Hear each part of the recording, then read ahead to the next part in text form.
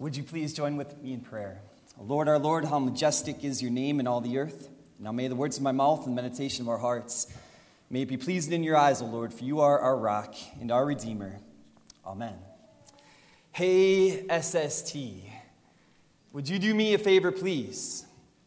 At our church down in Medford, we always exchange a greeting between the pastor and the people. Right from the Bible, it goes like this. I say, "This is the day the Lord has made."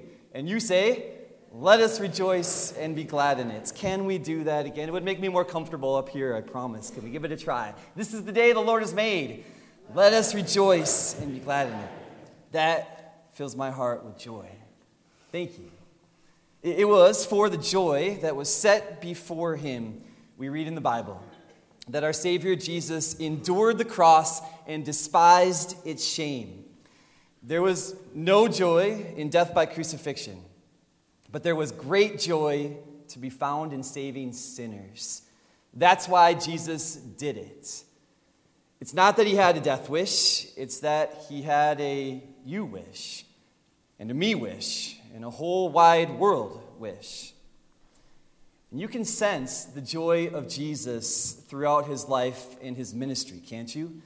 The joy in his teaching, the joy in his interaction with others, joy in the way he showed and told the kingdom of God to the world. Examples of this are many, but perhaps the most famous and the very best would be found in the story that he tells about a shepherd and his sheep.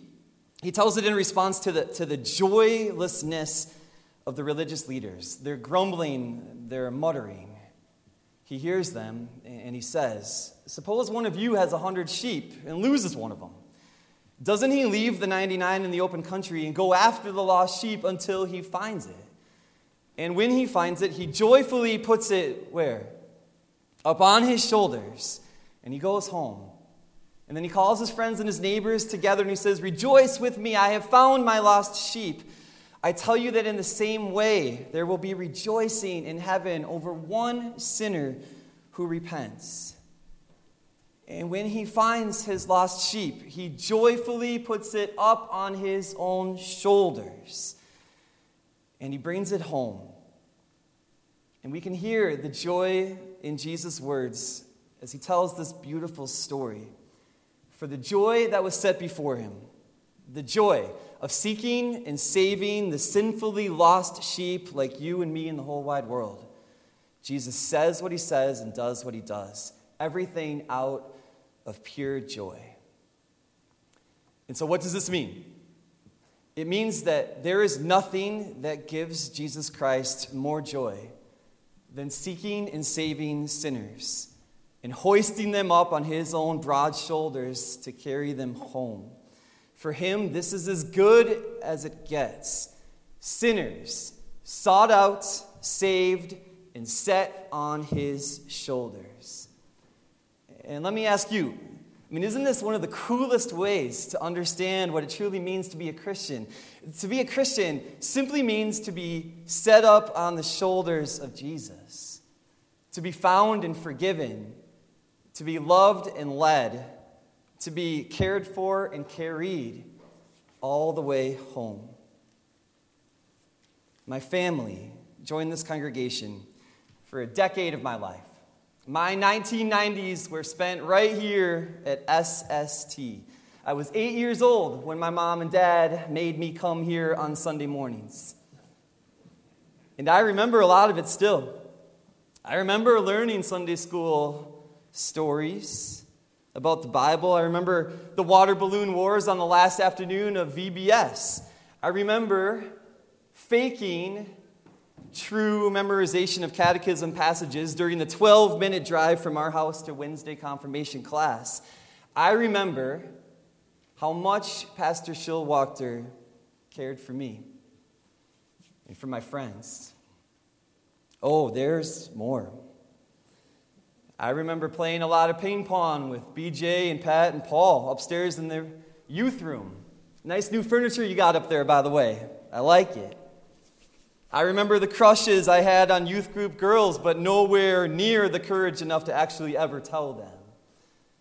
I remember Tracy Wynn and how she challenged us to take our Christian faith seriously when we were in high school, and how, by the help of the Holy Spirit, we actually did.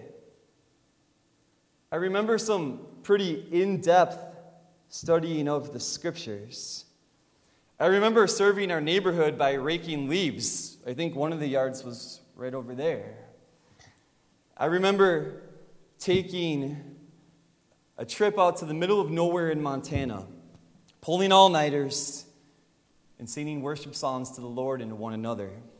I remember quite clearly the 1998 National Youth Gathering in Atlanta and my life being changed. Oh, and not just mine either. My family's life too. My siblings and I, we saw this change in our parents during the time we were here at SST.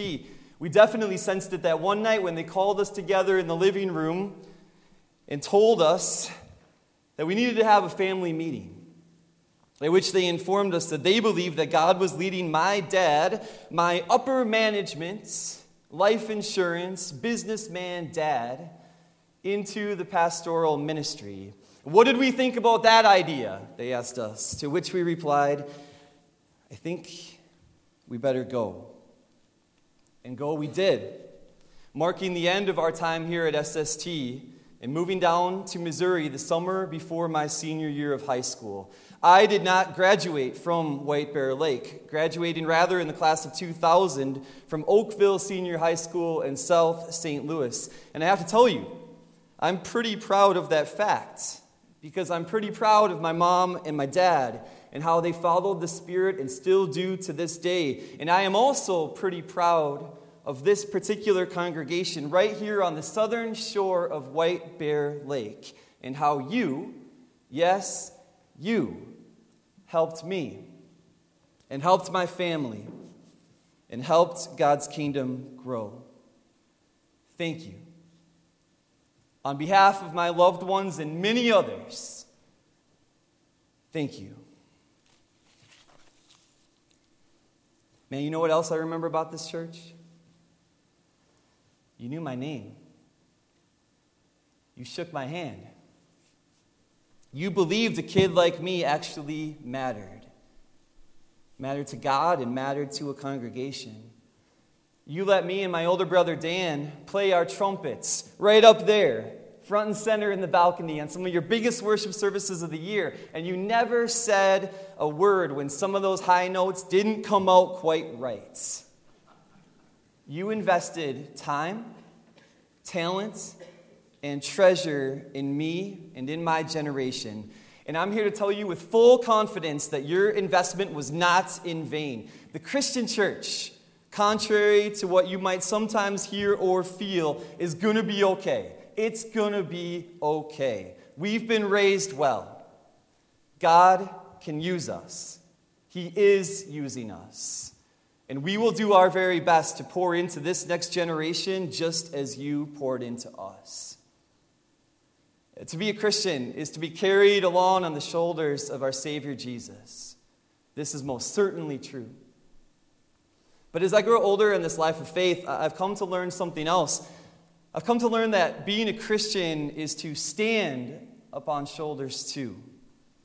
It's true, isn't it, that not a single one of us, not any of you, not me, just happened to show up in this sanctuary today on our own. I mean, we are who we are and we do what we do not only because of the grace of God and work of the Spirit, but also because we stand upon the shoulders of generations upon generations of those who have come before us. I would not be the man I am today if it wasn't for my parents making me come here to church, and their parents raising them the same way. I wouldn't be who I am without my Sunday school teachers introducing me to the Bible, without my pastor teaching me about Jesus, without my youth leader challenging me to always go deeper. You know something? Coming back here this weekend is a strong reminder to me that I do indeed stand upon their shoulders, and I am proud to do so.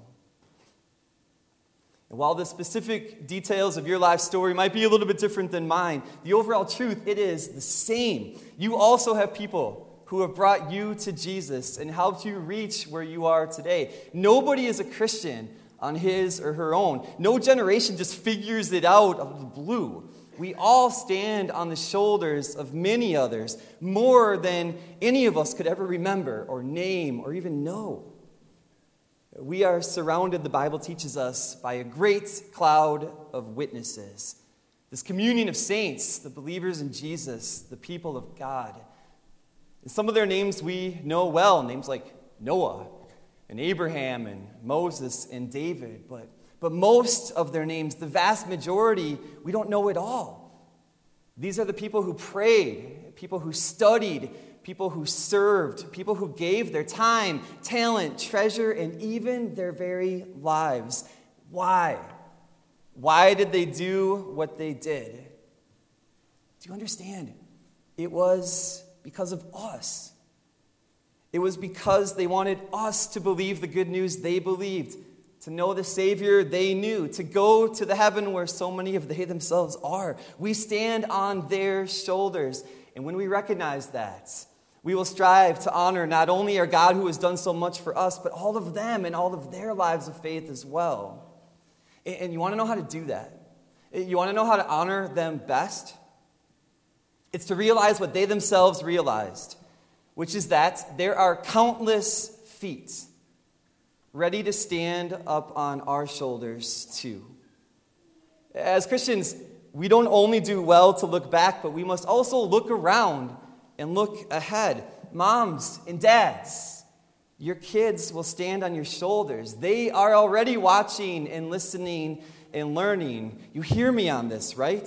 Sunday school teachers, do you hear me? VBS volunteers, you hear me? Preschool workers, you hear me? Youth ministry volunteers, do you hear me? Pastors, are you listening to me?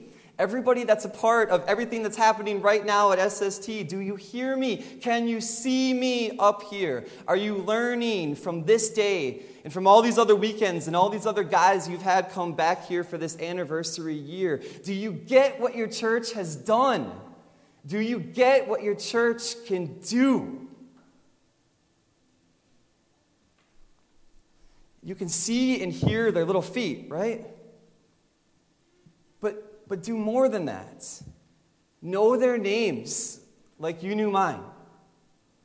Shake their hands like you shook mine. Tell them what you told me. Tell them they matter in the world. They matter to God and they matter to this church. When they mess up, don't give up on them. Invest time, talent, and treasure in them like you did for me. I promise you that will not be in vain. This next generation, it's climbing up on your shoulders right now. What are you going to do about it?